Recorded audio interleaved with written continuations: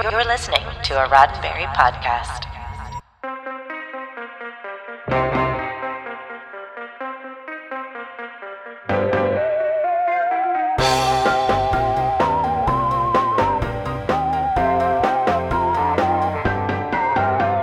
Attention all video rangers, calling all video rangers on Earth in the 8th time cycle. Stand by for an important update from Captain Video Headquarters. I'm Earl Green, and this is SciFi5, 5 minutes of science fiction history for December 27th.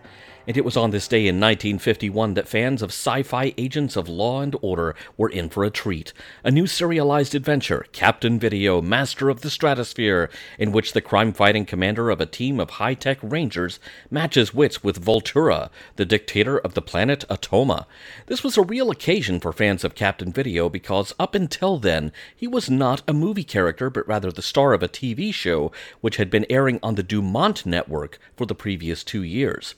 That program, Captain Video and His Video Rangers, was the brainchild of Dumont program director Jim Cadigan, who wanted a story similar to the Captain Marvel serials from Republic Studios. The serialized story was aired live from New York weeknights at 7 p.m. and ran from 1949 until 1955. Captain Video was quite popular, so much so that it even got a mention on the classic sitcom The Honeymooners, wherein a space helmet-wearing Ed Norton was seen watching an episode on his TV. By 1951, the show had enough popularity that it was decided that a theatrical spin-off would be made, albeit one with only a slightly higher budget than the very cash-strapped TV serials. Sam Katzman produced the 15-episode serial for Columbia Pictures and hired Spencer Gordon Bennett and Wallace Grissell as its directors. The screenplay was by Royal K. Cole, Sherman Lowe, and Joseph F. Poland from a story penned by legendary Republic Studios serial writer George H. Plimpton. With credits including Flash Gordon, the Green Hornet, and Kirk Allen's Superman serials, Plimpton was just the man to bring the world of Captain Video to the big screen. Captain Video, Master of the Stratosphere, a Columbia super serial, has a completely different cast from its predecessor TV series. It features Judd Holdren as Captain Video in one of his first starring roles.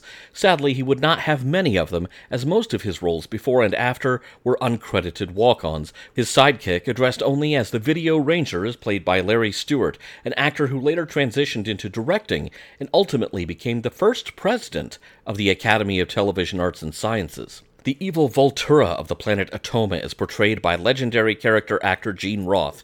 Assisting him in his evil plans is Dr. Tobor, played by George Eldridge, another actor with a long list of film and TV credits. Filming locations included Bronson Canyon and Vasquez Rocks, two locales very familiar to fans of early science fiction in general and Star Trek in particular. Both locations serve not only as the planets of Atoma and Theros, but also as the countryside around Captain Video's secret mountain headquarters. And that larger filming budget?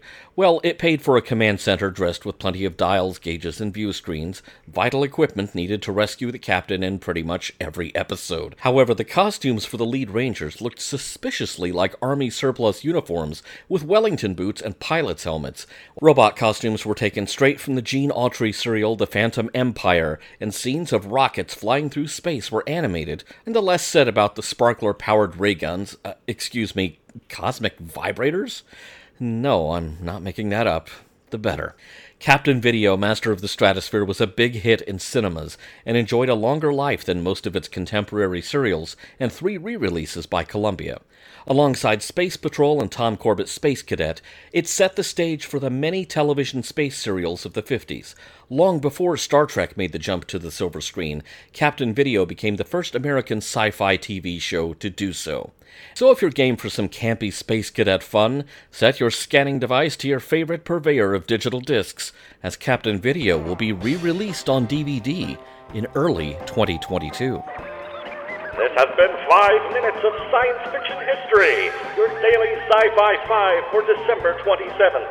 Sci-Fi 5 is produced by Roddenberry Entertainment. Executive producer, Rod Roddenberry.